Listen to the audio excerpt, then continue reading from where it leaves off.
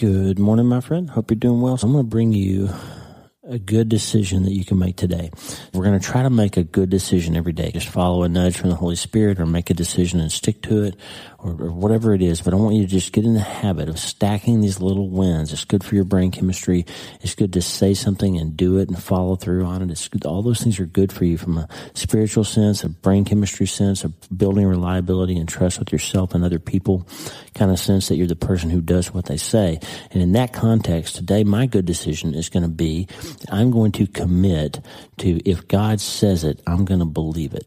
And in order to know what God says, I'm going to have to spend some time in the Word. Isaiah 55:11 says, "So is my word that goes out from my mouth. It will not return to me empty, but it will accomplish what I desire and achieve the purpose for which I sent it." Isaiah 55:11 is one of my theme verses for this month. If God says it, I'm going to believe it. God's words, friend, count for your life. They matter. They mean what they say. And he says what he means. And so today we're going to talk about the Word. It's a flashback episode. It's a great and powerful conversation about what happens when you believe what God says. Change your brain to trust Him no matter how hard it seems, and start today. Good morning, my friend. I hope you're doing well. It's dark 30, man. It's about 5 o'clock in the morning, pitch black. The moon is up shining over the river. It's just gorgeous. And I just love it out here on the river. I've been pulling on some threads, and this new book it's not a sequel to I've Seen the End of You, but in I've Seen the End of You, I told you that we survived losing a son, and that I learned how to doctor people with fatal diagnoses, and I learned how to find some solace and faith and hope again, even though the things that I thought I knew had been challenged, and even though I had doubts, and even all of that. We talked about that. We did all those things. And this new book is how do you take a big hit, the massive thing, I call it, the big thing that comes in your life. All of us have it eventually. How do you take that and still move on, still carry on, still become strong again, still find hope and faith and happiness again? How do you do that? And it's self-brain surgery is how you do it. Through the power of the Holy Spirit, you can learn to rework how your brain works, and you can make it. But there's a whole mechanical process with that we're going to talk about in this new book. And so I've been pulling on some threads, and one of the things that I keep bumping into, and also I've got a friend right now who's stuck a little bit in something that he's going through, and it's almost like he's just digging his heels into demanding that it be the way it used to be, and it's just not going to happen that way. And so in order for him to move on and get happy again and find some peace and some hope again, he's going to have to undig his heels, and he's going to have to accept some things that just aren't ever going to be the same again. And I'm saying that about him because I've lived it, and we're going to share some thoughts about that. And I've got a story that I want to tell you about that. But first, I want to share something from an old John Piper article that I found from years ago when he talked about a scripture from Deuteronomy 32:46 and 47 about what God's words do. And I just want to share this. So Deuteronomy 32:46 and 47 says this: "Take to heart all the words by which I am warning you today, that you may command them to your children, that they may be careful to do all the words of this law. For it is no empty word for you, but your very life. And by this word you shall live long in the land that you're going over the Jordan to possess." Deuteronomy 32:46 and 47. He says, it is no empty word for you, but your very life. Today, we're going to look at how God's words, all of them, have the ability to give meaning and purpose to our lives, and how we need to have them for all the things that we'll face, the massive things that we'll face in our lives, and how we can rely on them when the massive thing happens. And how sometimes God says, hey, you can't have that. You just can't have that. So what do we do when we can't have the thing we think we want? Do we trust God enough to give us the thing that we really need? And what do we do when it feels empty and void and dark and so hopeless? We need some words in there, and God always have them. He always has them. But we have to start today. Hey, are you ready to change your life? If the answer is yes, there's only one rule. You have to change your mind first. And my friend, there's a place where the neuroscience of how your mind works smashes together with faith, and everything starts to make sense. That place is called self-brain surgery. You can learn it, and it will help you become healthier, feel better, and be happier. And the good news is, you can start today. Thanks, Lisa. Hey, so glad to have you listening today. I'm Dr. Lee Warren, and I live in Nebraska in the United States of America with my incredible wife, Lisa, my father-in-law, Tata, and the super pups, Harvey and Lewis.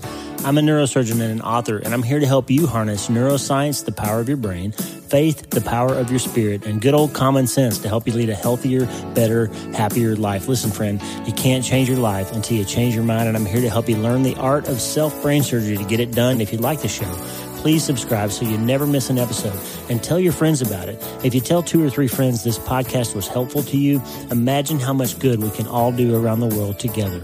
I'm Dr. Lee Warren, and I'm here to help you change your mind so you can change your life. Let's get after it. Okay, this John Piper article that I referenced, I don't know if you like John Piper or not.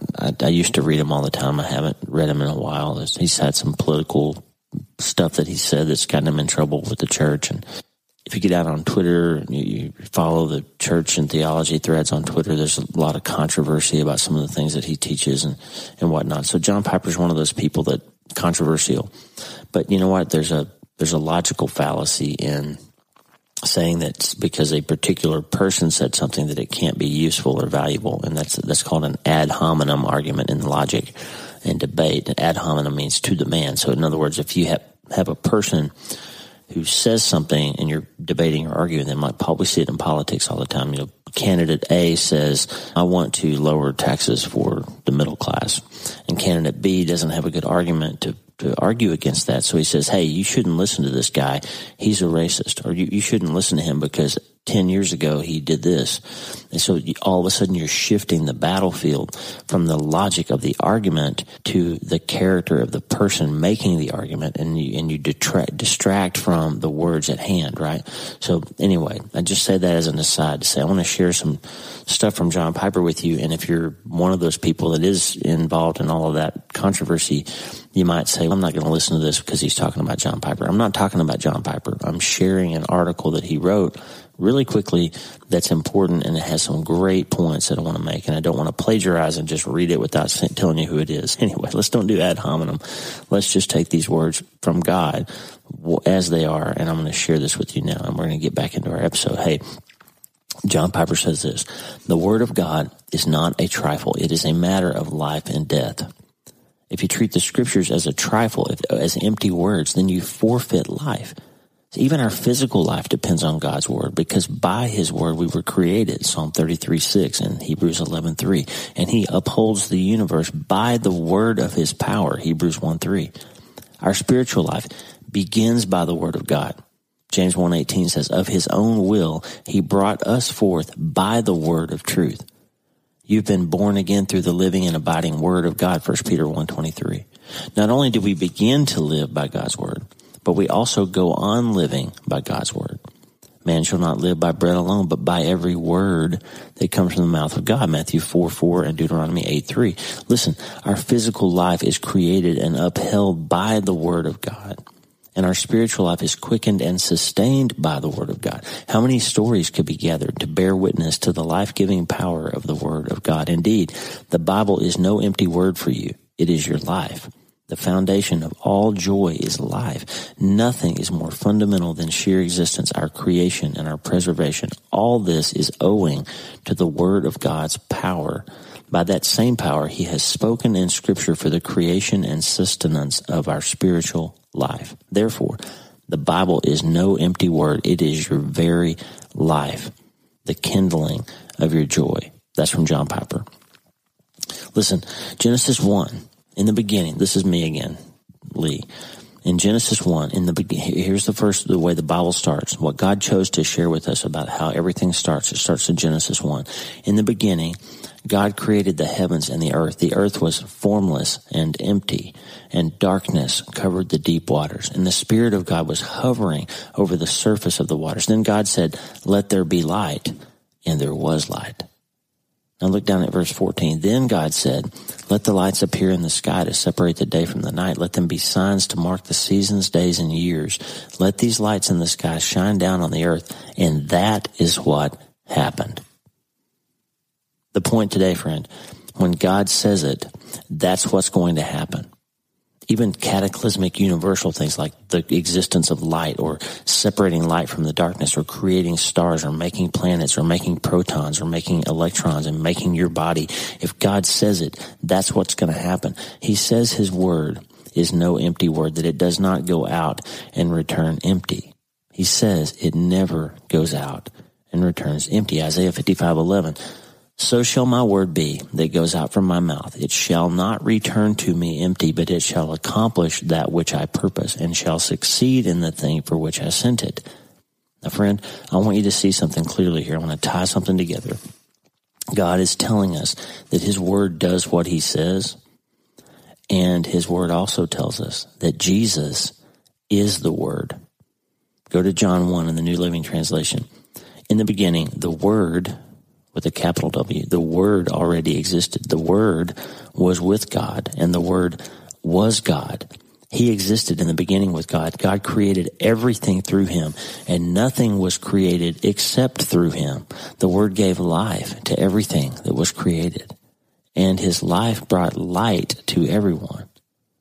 The light shines in the darkness, and the darkness can never extinguish it. Listen, friend, Jesus, I want you to see this. We're in creation, day one, and God says, let there be light. The Word created it.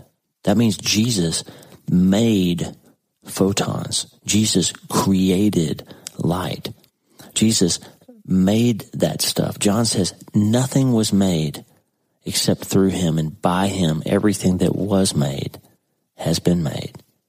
Jesus made stuff because he is the Word of God. And that sounds crazy to our limited minds, but this is a quantum God that we're dealing with. This is the quantum physics where things that are impossible are actually real. Jesus made everything. He was the doing part of God's saying, let there be. And if you're feeling dark, if you're feeling stuck, if you're feeling hopeless, it's because you need more Word. You need more Jesus. You need more of his light. Sometimes we dig our heels into something that we think we want or something we think is a requirement to make us happy. I'm going to tell you a story real quick. I was in a meeting one time. I was on a board of directors back in Wyoming. And we'd gone through a bunch of organizational changes, and our hospital had acquired another hospital and merged two medical staffs. And I mean, it was a big mess, really, organizationally. I think it was the beginning of the end of that hospital as we know it, which is why it ended up being acquired by a bigger corporation. But nevertheless, at the time, it seemed like the right thing to do, and everybody was trying to do the best thing for the community and the hospital and all of that. And we bought this other hospital. And in the process of doing that, it changed the way a lot of service lines, a lot of different types of doctors and businesses interacted with the hospitals. And frankly, it changed the economics and the business aspects of several private groups of physicians' practices because the hospital had a different business model now, a different agenda. And so we had this meeting where this group of physicians who had been impacted in their mind negatively by this merger or this acquisition, and basically they were throwing a big fit. The hospital CEO and the board, we were trying to make it work for everybody. So it's okay, I'm sorry this is impacting your business in one way, but the whole community's benefiting, and here's how it can benefit you, and here's the plan, and here's how you can end up better off than you were before, and all these things. And this one guy, this one physician who was the head of this other group, basically said, no, we're not going to participate. We are not moving forward under these terms. We're just not going to do it. Even at the threat of them having to be replaced by another group of doctors. He just was going to not do it. I'll never forget, the CEO looked at him and said, what can we do to try to make you happy where we can all move forward and work together? What can we do? What can we give you that will make it work for you? And he looked her in the eye and he actually said, unwind it all. I want you to go back to this particular date before all this stuff started, and I want you to put everything back exactly like it was, because that worked for us. And we won't accept any terms other than those. And so basically what he was effectively saying, I don't think he could zoom out enough of his own life to see it, but what he was effectively saying is, go back and cancel the transaction. Don't buy the hospital. Let all these other people lose their jobs because their hospital was on the brink of failure and they were about to go out of business. And so those 200 people were going to become unemployed. And go back and unwind that. Don't buy it. Let them fail so we can keep our business the way it has been. And undo all of it and let me go back to the way it was 8 months ago. That's pretty much what he was saying. And the bottom line is that was impossible. It was not possible to give him what he thought he needed to make him happy. There just wasn't a possible way that could ever happen in the world. And you know what? We do that stuff all the time. I can tell you, every time I beg God to wake me up from this 8-year-old recurring dream and give me my son back, he says, you can't have that. I can't give you that. You can't go back in time and have it not be true that Mitch died. You can still have all these other beautiful things in this amazing, abundant life that I'm giving you, but you can't have that. When you have a toddler or puppies, as we've seen with Harvey and Lewis, sometimes they get fixated on something that they can't have. They insist on opening that cabinet to get the bottle of household cleaner that they just think they have to drink in order to be happy, instead of the 1,000 toys that you have in their toy box for them. Or that they find, my puppy will find a pill bottle full of medicine that will hurt him if he eats it, and he just won't be satisfied. I can give him 25 bones and 47 treats, and he's going to go back and try to find that bottle that he wants to chew on again, right? And sometimes as a parent or as a dog owner, sometimes you just have to take it away from them and say, hey, Lee, hey, Harvey, hey, Lewis, hey, infant, hey, doctor, you can't have that. You can't have it. So you need to change your mind right now. You cannot have it anymore. I have a friend who struggled in his life for a while to figure out what direction he wanted to go in. And he was feeling kind of purposeless. And then he found something. He found a career that gave him meaning and purpose. And he went to school and he did a good job, and it became a thing that he was good at. And he found a great job. And then COVID-19 happened. And the whole industry that he worked in basically shut down, and everybody got laid off, and he can't find a job in that industry right now. It's just not possible. The place and time and industry and setting in which he was finally happy no longer exists.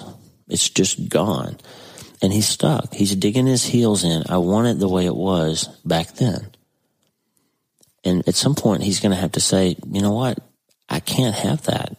If I want to be happy today, I can't keep insisting that things be like they were yesterday, because yesterday is gone and I can't get it back. I don't have control over it. So if you want to have an abundant life, God is saying you can't have that, but you can have all of this. There are two passages, Deuteronomy 6 and Deuteronomy 28. They always seem parallel to me on a negative and positive side. In Deuteronomy 6, they're about to go into the promised land, and it starts at chapter 6, verse 4. Hear, O Israel, the Lord our God is one. Love the Lord your God with all your heart and all your soul and all your strength. And these commandments that I give you today are to be on your hearts. And then down in verse 10, he says, when the Lord your God brings you into the land, you will have a land large with flourishing cities that you did not build, houses filled with all kinds of good things that you did not provide, wells that you did not dig, and vineyards and olive groves that you did not plant. Then when you eat and are satisfied, be careful that you don't forget the Lord. So he's putting out this promise to the people. He's basically saying, hey, I'm going to give you a bunch of good stuff. I'm going to give you stuff you didn't even earn. I'm going to give you houses you didn't build and wells you didn't dig. I'm going to give you opportunity. I'm going to give you a land flowing with milk and honey. All I ask of you is that you obey me and trust me enough that I want to give you all these good things, right? God is putting that out there for them. But then over in Deuteronomy 28, not very much later, he's having to tell the people, remind them, however, if you don't obey the Lord your God and don't carefully follow my commands, then all these curses are going to come on you and will overtake you. You'll be cursed in the city and cursed in the country. Your basket and your kneading trough will be cursed. The fruit of your womb will be cursed, and the crops of your land and the calves of your herds and the lambs of your flocks. You will be cursed when you come in and cursed when you go out. And that's the happy part of that chapter. It goes on to just describe all these horrible things that are going to happen if people don't get the word of God right and keep it close to their heart. He's basically saying you can have everything if you follow me, and you can have nothing if you don't. You can have infinite blessing and abundance if you follow me, and you can have infinite misery. You'll be cursed when you come in and cursed when you go out if you don't. So the bottom line here is if your life is feeling dark and hopeless and you're not feeling blessed and you're not feeling abundant and you can't figure out why nothing seems to be working and you feel powerless to change anything, then maybe you need to remember that God's word does not go out and return empty. Maybe you're focusing on the wrong words. Maybe you need to pick some better words. And what in the world am I talking about with all this stuff about words? Here it is. This is where we tie the neuroscience back in today, okay? Almost all the words that our brains play like a recording in our heads all the time are lies. Almost all the negative stuff that you hear, when you just get quiet and still, most of the time what you hear is negative. This situation's never going to be okay. I don't feel very good. Nobody respects me. The economy's crap and I'm never going to find a job again. I'm just hosed and it's always going to be that way. My wife's giving me a hard time and my parents don't respect me. And that's what your brain tells you. Why does it tell you that? Because C.S. Lewis one time in the book after his wife died, he wrote about grief, a grief observed. He said, nobody told me, I'm paraphrasing this, I don't have it in front of me, but here's what he says. Nobody told me that grief felt so much like fear. Why am I bringing that up? Nobody told me that grief felt so much like fear. Here's why I brought it up. Your brain has a very limited palette of emotional responses to the things that happen in your life. And because of that, there's only so many chemicals, only so many different ways that your brain can process things. Like whether you have a physical injury like breaking your arm or burning your hand, or an emotional one like your wife dying or your son dying or you're losing your job or you're having economic stress. Those different stimuli produce similar chemical responses. And so that means the way that you feel sometimes in response to one thing feels very similar to how you feel in response to another thing. And if you're not careful, you'll think that the event that's occurring now is making something happen in your real world that is not actually true. There's a t-shirt I saw the other day, and I can't remember where I saw it, but it said, thoughts become things. And that's true, and it's very dangerous for you if you're not careful. Thoughts become things. These negative thoughts, these negative words that our brains play like a recording in our heads all the time will turn into real things in your life if you respond to them inappropriately. Here's a good example. You feel like, let's say you had all this good stuff going on and then you got married and all of a sudden you had to move or you had to get a new place or somebody had a baby or your life changed because you decided to get married. And then COVID-19 happened and all of a sudden you're in a new place and you somehow in your brain tie this pain that you're feeling over being stuck to the fact that you got married. Your brain will tell you it's all her fault. I did this because of her and now I'm in this situation and everything's stuck. And the reality is it's not her fault. There's all kinds of amazing, abundant blessings that you have because of her and because of this new life that you have. But you're stuck economically or professionally because something else happened. But you let that negative neurochemistry tie something together in your brain that's not real. And now you start treating her out of that feeling, and that thought all of a sudden becomes a thing, and now you've got a problem in your marriage because you're assigning blame. You're labeling her as the responsible party in what really happened, and the fact is it wasn't actually her. It was COVID-19. It was the economy. It was whatever, right? So you just let a thought become a thing instead of understanding that your thoughts aren't usually true. We have this baseline negative thought process that runs constantly when we let our minds be idle. And so we need to have our minds be active. Maybe we dig our heels in and say, hey, I want it all back the way it used to be. And God's saying, hey, you can't have that. And this becomes a belief test because when we demand and God says no, then we have to remember Romans 8:28 and decide if we believe it or not. This happened to me after Mitch died. I said, I want my son back. And God said, you can't have that. And he also said, but Romans 8:28 tells you that everything can work out in a way that's good for you eventually. And I said, I don't know if I believe that or not. Well, here's what it says. We know that God causes everything to work together for the good of those who love God and are called according to his purpose for them. So the question is, friend, today, do you believe it? If we're not sure if you believe it anymore, or you're not sure if you've ever believed it, then maybe it's time to try some better words on for size. Dr. Phil is famous for saying, how's that working for you?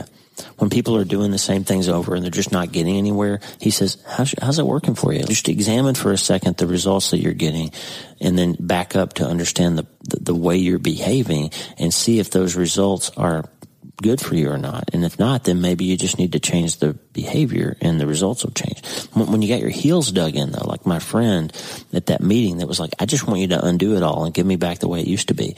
When it's not working, the secret is you can't wait for everyone else to change, for every circumstance to change before you can be happy. Because guess what? They won't change usually. And the circumstance won't change usually.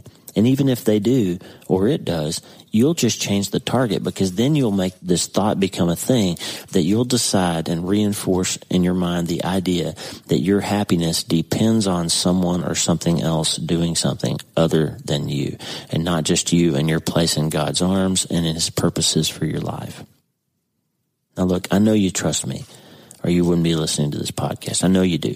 So hear me now. And understand, I'm not coming from a place of having mastered all this, right? I'm still the guy on his knees begging for something to be different. Now, I want my son to be back, and I'm really hoping this is just a really bad dream that I've been having for 8 years. So I'm with you. But just trust me. Hear me now. God's word is no empty word for you. It is everything. It's the only hope you have of this being okay. Your brain, left to its own devices, will have you sit and boil in a toxic stew of harmful neurochemicals that will convince you that it's never going to be better. It's never going to be okay. But that's a lie. And the people who listen to that lie are the ones that put bullets in their head, are the ones who drink themselves into oblivion, the ones who eat themselves into oblivion or spin themselves into oblivion, trying to numb it and make it go away and not think about it. It's a lie, though, because God speaks life. He does not speak darkness. He speaks life, and his word doesn't return empty. Remember Genesis 1:14. God said, let lights appear in the sky to separate the day from the night. And that is what happened. When God says it, friend, that's what's going to happen. You want to start feeling better? Let the light in. Change the words you're listening to from the automatically negative ones to the ones that never return empty. God's word is no empty word for you, friend, and it's time to believe it. It's time to live in it, and it's time to start today. Your word will be the last word.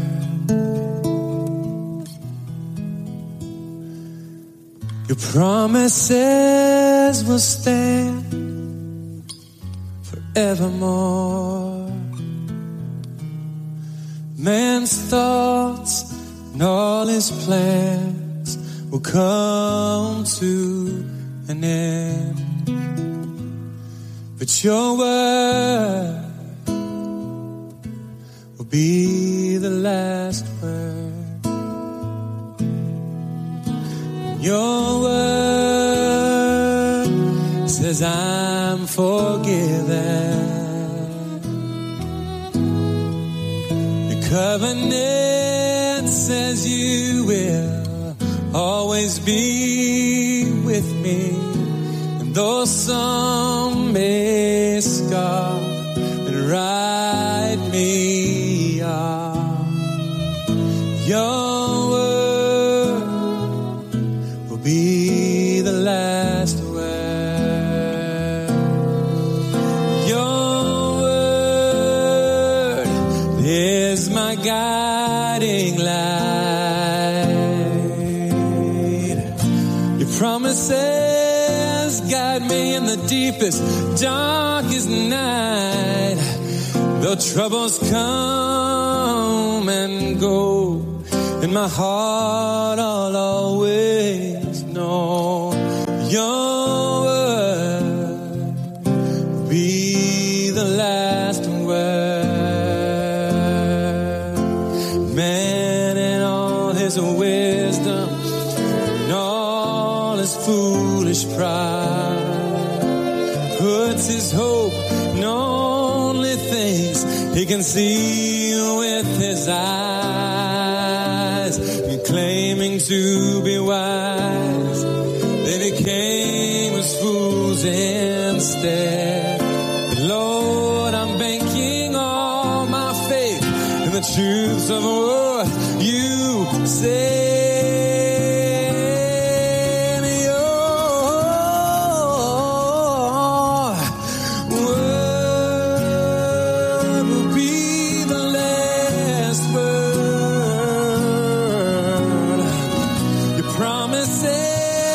stand forever and ever and evermore. Man's thoughts and plans, they will come to an end, but your word will be the last word. Your word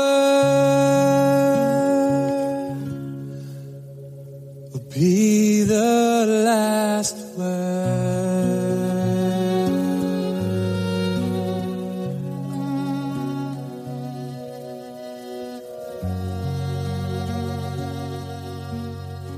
Hey, thanks for listening. Please subscribe to the show so you automatically get every episode. And if you like the show, you'll love my weekly letter. Check out my writing at drleewarren.substack.com, drleewarren.substack.com. Get the free newsletter every week for my best prescriptions for becoming healthier, feeling better, and being happier through the power of faith and neuroscience smashing together via self-brain surgery. drleewarren.substack.com. And if you need prayer, go to the prayer wall at wleewarrenmd.com/prayer. The theme music for the show is Make Us One by Tommy Walker, graciously provided for free by the great folks over at TommyWalkerMinistries.org. Check it out and consider supporting them. TommyWalkerMinistries.org. Remember, you can't change your life until you change your mind. And the good news is you can start today. I'm Dr. Lee Warren. I'll talk to you soon. God bless you, friend. Have a great day.